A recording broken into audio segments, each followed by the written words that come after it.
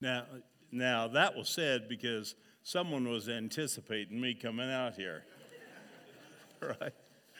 Yeah, and you're under your breath saying, "Don't kid yourself, Brad." Well, good morning. So I'm going to assume that for all of you that are meeting here in person, there's not going to be any droopy eyes today because all you had to do is spend a minute or two outside, and it has a way of waking you up, right?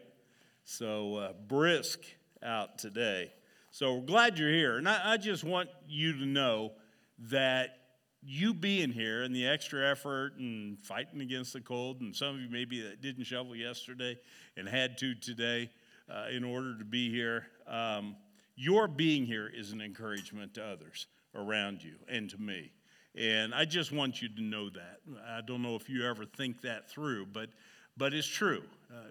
By being here, that in and of itself serves as an encouragement. So I thank you for being here. We also want to welcome the folks that are joining us online, and glad that you guys are with us too. And but you need to go stand outside a few minutes if you want to stay wide awake like we're going to here. The Bible is an incredibly unique book. That is a belief that I have had now for decades in my life. It is a unique book. It tells us about our past. It tells us about our future. And it gives us insight into ourselves. It reveals things about us that maybe we weren't even really aware of. The Bible was written over a span of time of 1,500 plus years. 40 different writers contributed to that. I don't call them authors because I have the conviction there's just one author. But 40 different writers from 3 different continents over that lengthy span of time. And yet the Bible story is one story. The continuity flows all the way through Scripture. There is no other book that even begins to compare to the Bible. And we're going to be focusing our attention on it. Kurt, the last 2 Sundays, has done some of the work in laying the groundwork for the series that we're going to start digging into God's Word today, and we're going to be doing this all the way through Easter Sunday, touching on some of the high points that are found. We obviously can't cover all of them, but we're going to invest over 3, almost 4 months into this, in breaking it down and seeing the continuity and the flow that is found in the pages of the Bible. And it's my privilege today to start that part of this whole series off by opening up to page 1 and to verse 1. Genesis chapter 1, verse 1 says this: "In the beginning, God created the heavens and the earth." For the most part, that is our text today. We'll look at some other verses, but that is our main text. In one way, it seems like a very simple verse, but in another way, it is a very profound verse in regards to all of the implications that come along with it. To be honest, there are some people that just can't accept that statement for what it says. And so right out of the gates, when they're looking at the Bible, they look at page 1 and the very first sentence on page 1, and mentally they put an asterisk by that verse. Because it's like, yeah, I see what it says and all, and in a manner of speaking, figuratively speaking, it's true, but they don't want to believe, or they won't accept, they're not willing to accept that it is literally true. And part of the problem with doing that, with verse 1, sentence 1 that is found in the Bible, is that opens the door to the likelihood that there are going to be a number of additional times as they go through the pages of the Old Testament and then go through the pages of the New Testament, that they're going to be mentally putting another asterisk by this statement and by that statement.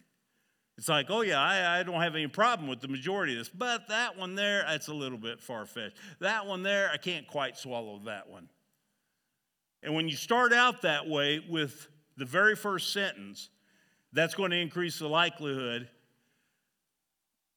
whether you admit it or not, that you're probably going to be doing that elsewhere in the Bible too. But if you have this verse, and if you accept this verse, and if you believe this verse, then you're not going to have any problem ultimately believing everything else that is taught in the Bible. And I'm convinced of that. This opening verse is the foundational statement. This opening verse is the foundational truth of the whole Bible.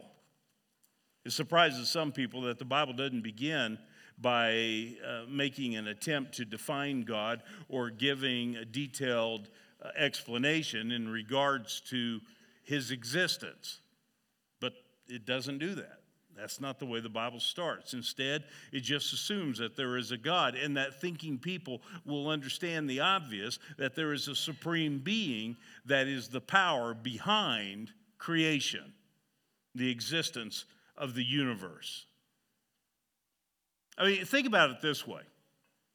I don't know how many of you in here, in your life, either presently or in the past, really got into hiking, going for long walks. I know Ben and Kelly, they get into doing that sort of thing. I'm not really sure what the distance is, but I mean, they got backpacks, they got their tent and all this stuff they're taking with them. And their idea of going on a hike is like 30 miles, that sort of thing. And for me, I mean, that's part of the definition for the word crazy in the dictionary. I've done some walks and I've done some hiking before, but nothing that compares to that. But just use your imagination for a moment. Let's just say that you went on an extended hike and you were walking some distance in an area that you weren't familiar with, and in an area that didn't really look like it was traveled much at all. And so you were fighting through some of the underbrush, and you came to a creek, and you were trying to figure out how you're going to cross the creek, and then you saw upstream a little bit that there was a tree that had fallen, and it was bridging across the creek, and so you went up to that, and you crossed the creek, and you continued to hike, and you came to some jagged rocks, and you climbed over those rocks, and then you saw a small clearing. And all of a sudden now there was kind of an opening, and the sun was breaking through the tree branches.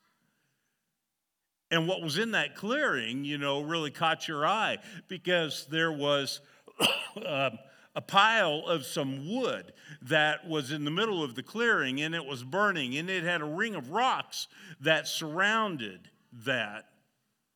And right next to that ring and the fire, there was another stack of wood. And then on the other side, you saw a package of hot dogs laying there and some sharp sticks next to that.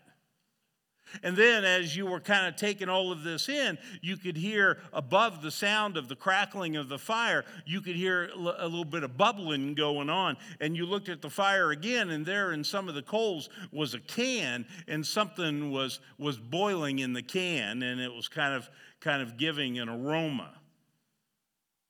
Now, what is the likelihood, if you came upon something like that, in the middle of an area where you didn't see any evidence of footprints and stuff like that, and now all of a sudden you happen upon this, what is the likelihood that you would start concluding that there must have been some kind of a microburst that had taken place, and a gust of wind had knocked some of the dead branches off of the trees, and when they hit the ground, some of them piled up like this and some of them piled up there, and there was a flash flood in the creek not too far away, and some of the stones were pushed up here, and along with that old can was thrown up there with a little bit of kind of like swamp water or something or other that was in it, and maybe some animal had crawled up near and had died, and that explained the package of the hot dog looking things that were there. What would be the likelihood that would be the train of thought that you would have? And that would be the conclusion that would be explaining what it is that you had stumbled upon. Not very big, would it? Not very likely. Because rather instead, the thought that would be going through your mind is someone was recently here.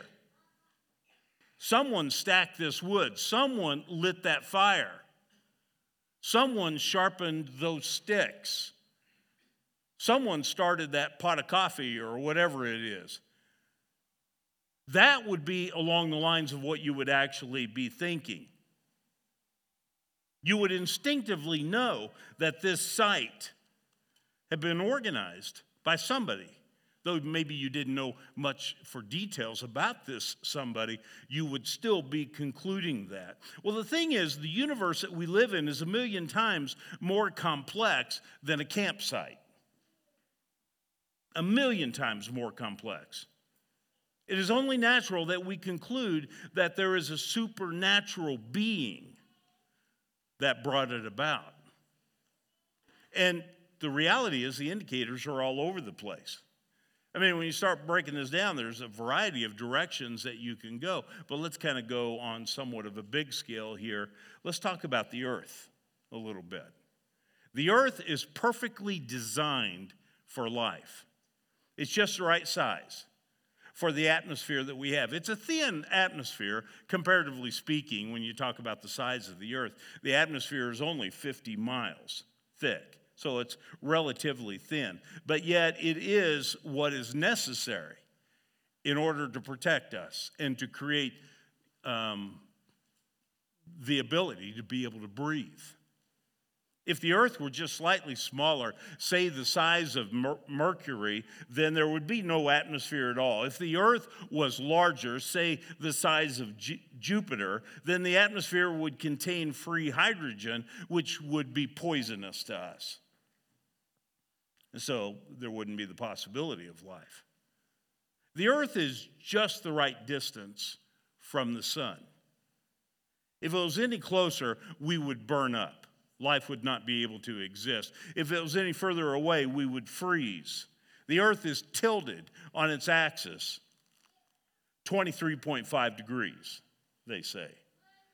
If it were straight, food would only be able to be grown on a small part of the surface of the earth. Canada and other northern and southern countries would be in a continuous state of winter. The United States would not be able to grow anything. 23.5 degrees is the perfect angle for balanced winters and summers. The existence of water is noteworthy. There's an abundance of water. And it has a story to tell because plant life, animals, human beings, obviously, are dependent upon water. But besides just the mere existence of water, you think about another unique thing about water. Everything else freezes from the bottom up, but water freezes from the top down. Everything else contracts when it freezes. Water expands when it freezes. That means when you're talking about lakes and ponds and rivers and stuff like that, the water freezes on the surface, creating an environment of water underneath of it that is a warmer temperature where you have fish and marine creatures that can live in that environment. Just kind of a unique thing about water. There's a number of key verses that are found in Genesis chapter 1, but Genesis chapter 1 verse 1 is certainly, the main one. In the beginning, God created the heavens and the earth. But you go down a little further and you come to verse 26 where it says, "Then God said, let us make man in our image, according to our likeness. They will rule the fish of the sea, the birds of the sky, the livestock, and so on." At the height of creation, God made mankind, in his image. Chapter 1 teaches us. The earth had to be a place that mankind could survive in for that to be carried out. Humans are made to live in, for example, a gravitational environment. I really hadn't thought about this much, but I was reading some about it just recently, and it's kind of interesting how this goes, that everything about us, including our blood flow in our bodies and including our sense of balance, is dependent upon gravity. If there weren't gravity, then you eliminate gravity, and we got a whole bunch of problems going on. And this is part of what they're wrestling with. As they talk about, flights to Mars and maybe creating some kind of a settlement on Mars and stuff like this. I mean, there's some significant hurdles that they have to deal with. And we would obviously think about stuff like oxygen and food supply and, stuff like that. But even stuff like the need for gravity and all of this plays into it all. And so they got to tackle stuff like that. It's almost like before the creation was completed, someone had to dial in the settings just right to make it possible for human life to exist. In order for life to survive, let alone thrive, for us to be here, things needed to be appropriately organized, established. Whether it be the distance that the earth has from the sun, whether it be the tilt of the earth on its axis, whether it be the speed in which the earth is going around the sun, or it be the speed of the orbit.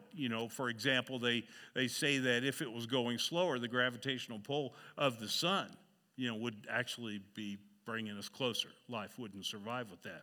If the earth was orbiting faster, we would not stay in the path that we're in, and we would get further and further away, and life would not be possible. Or you talk about the mass of the earth and the ability that there is an atmosphere, the existence of an atmosphere, all of these kinds of things. The Bible doesn't attempt to lay a defense for God's existence. You don't see that. And you would somewhat kind of expect that, but you don't see that. It just assumes it. In the beginning, God created the heavens and the earth. And if that be the case, you would expect, though, that there would be some fingerprints of God's work. And according to a couple of the writers, of those 40 writers I referenced earlier in Scripture, we see them referencing God's fingerprints. For example, David says in Psalm 19, the heavens declare the glory of God, and the sky proclaims the work of his hands. Day after day they pour out speech. Night after night they communicate knowledge. There is no speech, there are no words, their voice is not heard. Their message has gone out to all the earth, and their words to the ends of the world. And what he's basically saying there is that creation speaks in somewhat of a universal language that everyone can hear, everyone can understand, of the existence of a creator. Paul said something along these lines in the New Testament in Romans 1. He says, "For since the creation of the world, God's invisible qualities, his eternal power and divine nature have been clearly seen, being understood from what has been made, so that men are without excuse."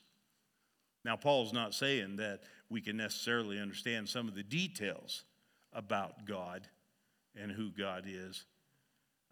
We may not be able to know him in a personal way, but the fact that he's there, that he exists, there is no excuse for us because there's evidence all over the place. That's what Paul is saying here. Most who are familiar with the Bible think that it begins with an account of creation. And if asked, how does the Bible begin? That would be probably the way most of us, generally speaking, would say, is that, well, it begins with an account of creation. And that's almost true. That's almost the beginning of the message of the Bible. The reality is, when we look a little bit closer, we see that it's not as much beginning with creation, it's beginning with the Creator. It begins with God. In the very first sentence, actually in the very first phrase, the main character of the Bible is introduced to us. In the beginning, God.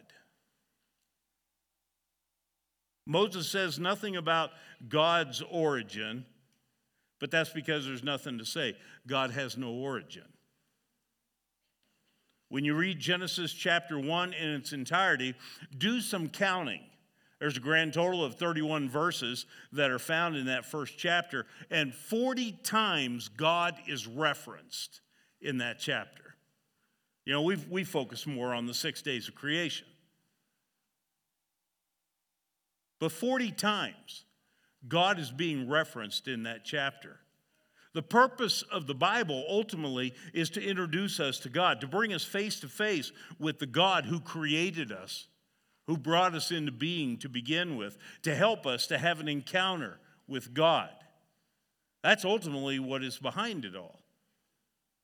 The reality is that sooner or later, you and I, we're going to find ourselves asking questions like, where did all of this come from? Why does all of this exist? How is it possible that all of this exists? Who am I? These are some loaded questions that have been filling psychology books for many, many years. Some of the foundational questions that people have wrestled with their entire lives. Well, what the Bible does is it gives us an explanation, an answer behind those questions. That God created everything out of nothing. In verse 1, when it says, in the beginning, God created, the word created there is never a word, Hebrew word, that is used to talk about something that a human being does. There are different Hebrew words used for that. This is a word that is reserved for God. And it communicates this idea that God made something out of nothing. He took nothing and he made something of it. Now, that's something that is beyond our capability. We cannot do that. If I took a dump truck full of nothing and I dumped it in your front yard, and then we all just kind of watched to see what you would make of that, well, we all know the answer of that. Isn't there even a song that says something about something from nothing is nothing? I mean, you can't make something out of nothing.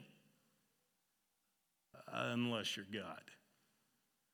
He spoke it all into existence. Yeah, so in understanding the existence of everything, including ourselves, you know, that is what the Bible communicates to us, that there's design behind the universe. There's design behind human life. Now, you do have another option. I don't know how many other options. My guess is there's only one other option. You either decide it's a matter of design or it is a matter of chance that explains everything. Either we are here because we were intentionally planned to be here, or we are here simply by a random occurrence. An accident, happenstance. Now, if we are here because it was planned for us to be here and it was designed that way, then all of a sudden there is purpose and there is meaning attached to our lives.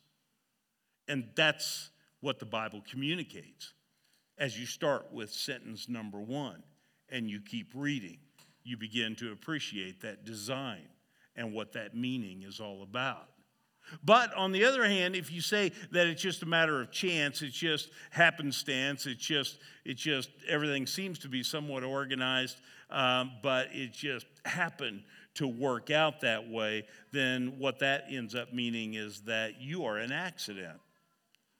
There is no meaning or purpose to your existence. You just happen to exist. Carl Sagan wrote the book years ago, Cosmos, and he begins the very first sentence of that book saying this: the cosmos is all that is, or ever was, or ever will be. So you either got that to work off of, or you got Genesis chapter 1, verse 1. And they will take you entirely different directions. Now, I'm convinced that a big part of the reason people gravitate toward, this random chance explanation behind the existence of everything, including human life, is because otherwise you would need to conclude design, which means there's a designer, which means there is a supreme being, which means you're not top dog, which means you don't make the rules. And you see where that takes you? There are some serious moral implications when you go that direction. And they're just unacceptable. Those implications are unacceptable for many people. And that's why they would go a different direction. By embracing the Bible's message, what impact does it have on me? And I'll answer it from that perspective. What impact does it have on me? Now, it may have a similar impact on you, or you may be able to add additional statements or different statements, as far as the impact goes. But when I embrace Genesis chapter 1, verse 1, along with what follows it, but when I embrace that, it impacts me in multiple ways. One way, it convinces me there is a God. As I think through this, and I'm reminded of the evidence, the fingerprints of God in creation around me, the Bible helps to open my eyes to see and understand that there is an explanation behind all of this, what we call life.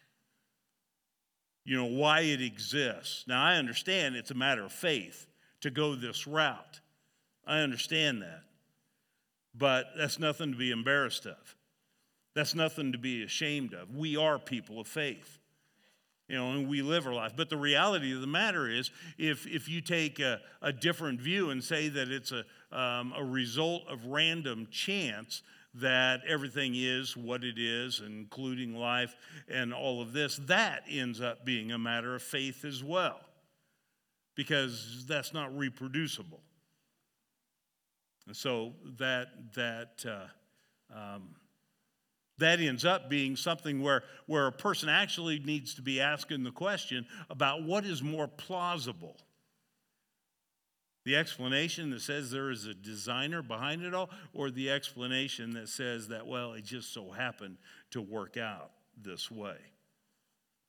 The thing is that what the Bible says is that even if we remove the revelation of Scripture from the equation, you and I would still have the building blocks for an understanding of a supreme being. And that's the whole point that Paul was getting at in Romans chapter 1. That's the point that he's making there. By just looking around us, we see the evidence of a creator.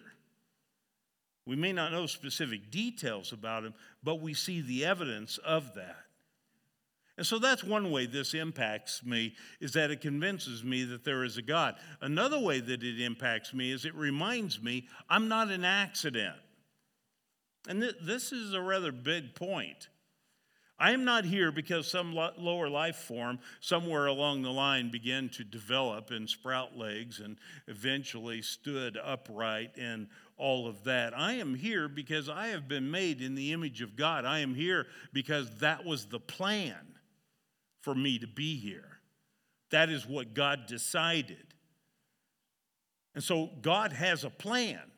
And it goes beyond then, as we look in Scripture, it goes beyond just the mere existence of myself and you. But that plan includes stuff like what we read in Jeremiah 29, where it says, I know the plans I have for you, says the Lord. Plans to prosper you and not to harm you. Plans to give you hope and a future. Then you will call upon me and come and pray to me, and I'll listen to you. And you will seek me and find me when you seek me with all of your heart. You see, God's got a plan that goes beyond just your existence and my existence. I mean, the fact that we exist, that's part of the plan. But the plan goes beyond to include some of these concepts, like what the prophet Jeremiah was talking about. Another way that this impacts me is that it reassures me that nothing is too hard for God. I mean, you think about it, if God could make something out of nothing, then he can surely help you and me in whatever predicament we happen to find ourselves in. During those rough stretches in our life when we find ourselves between a rock and a hard place, which right now might be the case for you or for your family. I mean, that's when God does some of his best work in difficult, or let's say it, impossible situations. Nothing is too difficult. Nothing is too hard for God. Now, I was kind of tipped off to write this on here because, again, the prophet Jeremiah, that's the way his mind was working. Jeremiah chapter 32 says, "O Lord God, you yourself made the heavens and the earth by your great power and with your outstretched arm. Nothing is too difficult for you." See, that was what he was concluding. In view of creation, in view of the fact that God's the one that brought all things into being, the conclusion that Jeremiah was making, nothing is too difficult for God. That's a rather big point, especially when God invites us to cast all of our cares upon him. He invites us to look to him, to pray to him, to reach out to him, knowing that nothing is too hard for him. That's reassuring.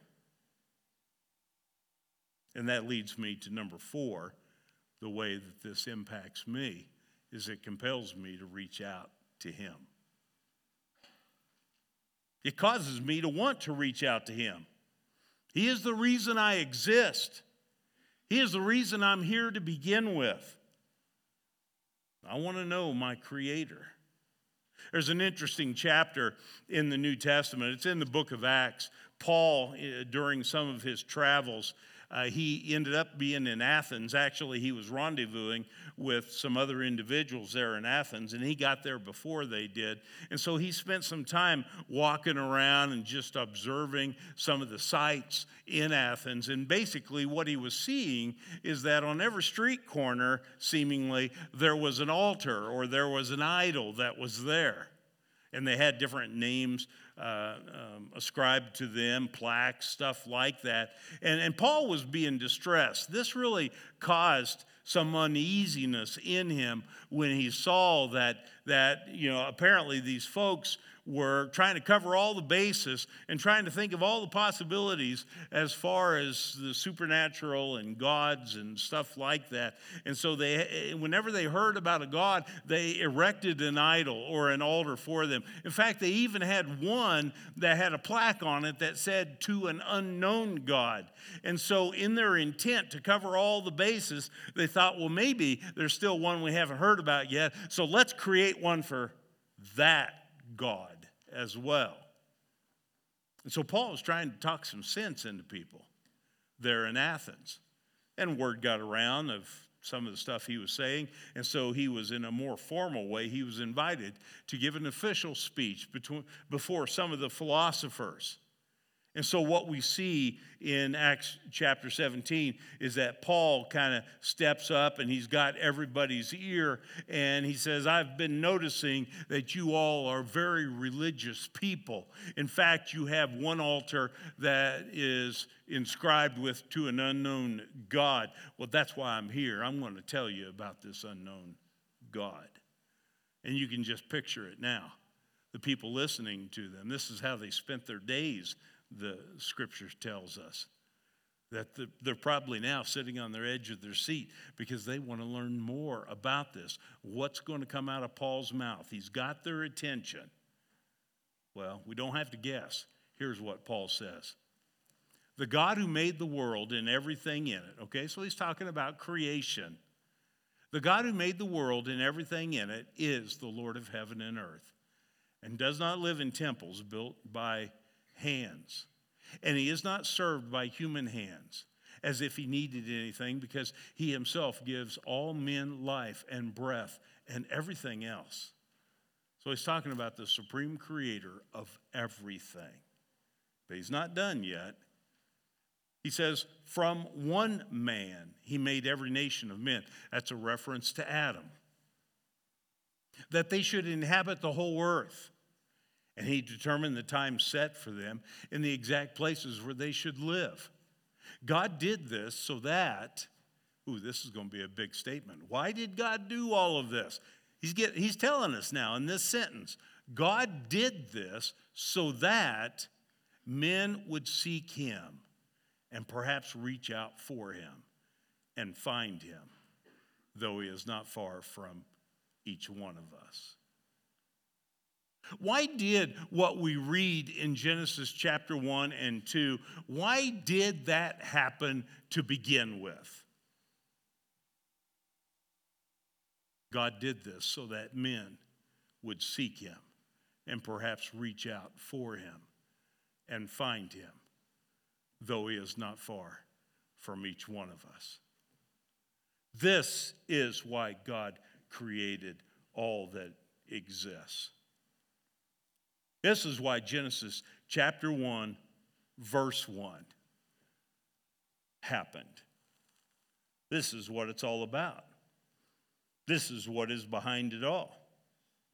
This is why creation happened. This is why you have a beating heart in your chest right this moment.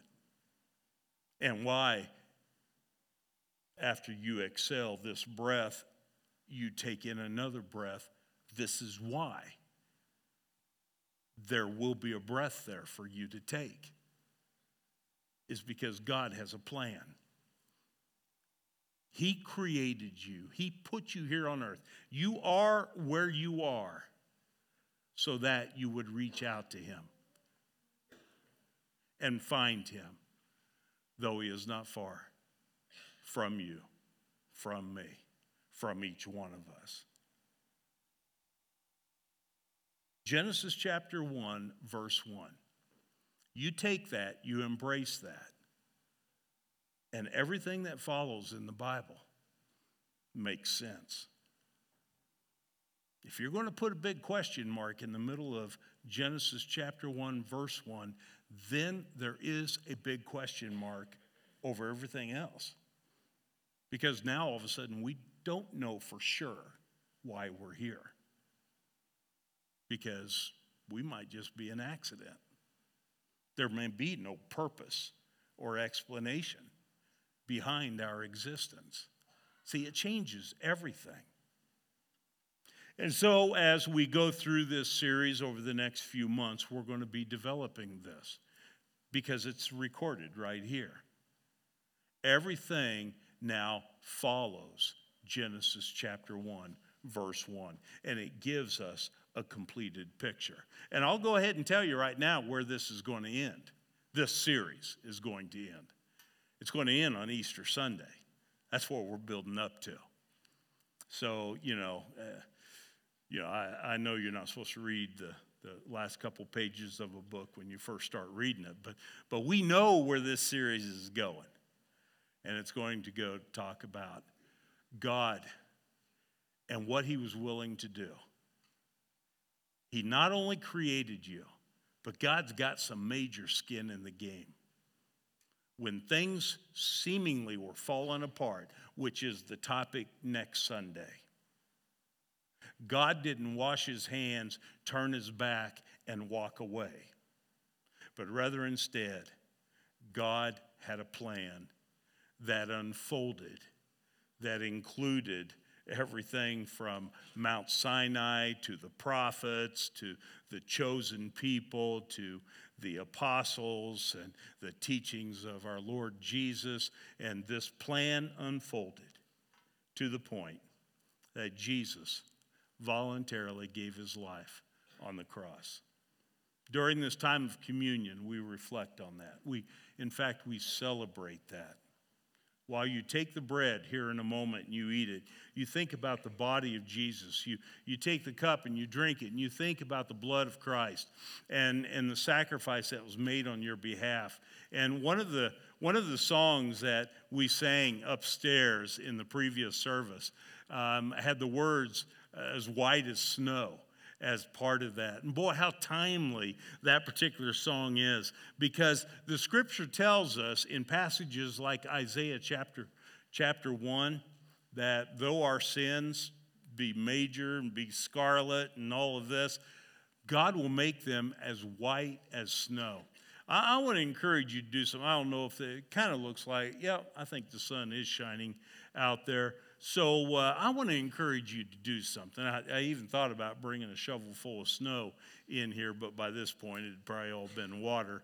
But when you're leaving here today, I want you to look at some of this snow, that untouched snow, not what's been plowed or something like that.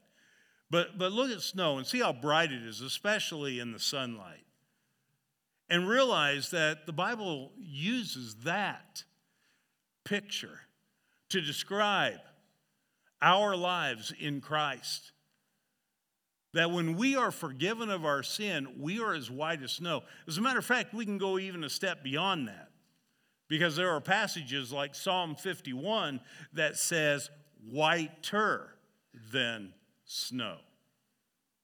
That's pretty white. That's pretty clean and pure. And that's what God made possible for us through the gift of his son, Jesus. So as we study what the message of the Bible is all about, realize this is where it's taking us, is that God, it was all about God wanting to have an encounter with us, wanting to have a relationship with us, wanting us to reach out to him. And he paid a high price to make it possible for that to happen. And that is part of what we're celebrating at this time of communion. Let's pray. Father, I thank you. I thank you for loving us. I thank you for creating us to begin with and sustaining us in so many different ways. I mean, the obvious ways that I just commented about was like the next breath of air and stuff like that. But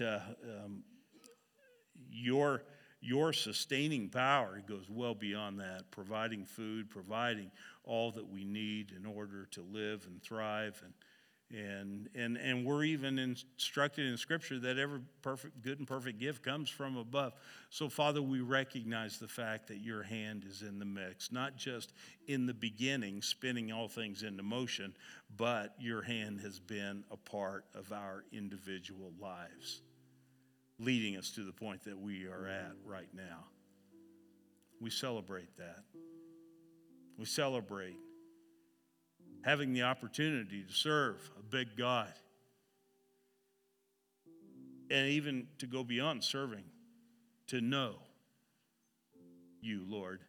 We celebrate having the opportunity to know you. There's so much that you did to make it possible, and we thank you for that today. It's in Christ's name I pray. Amen.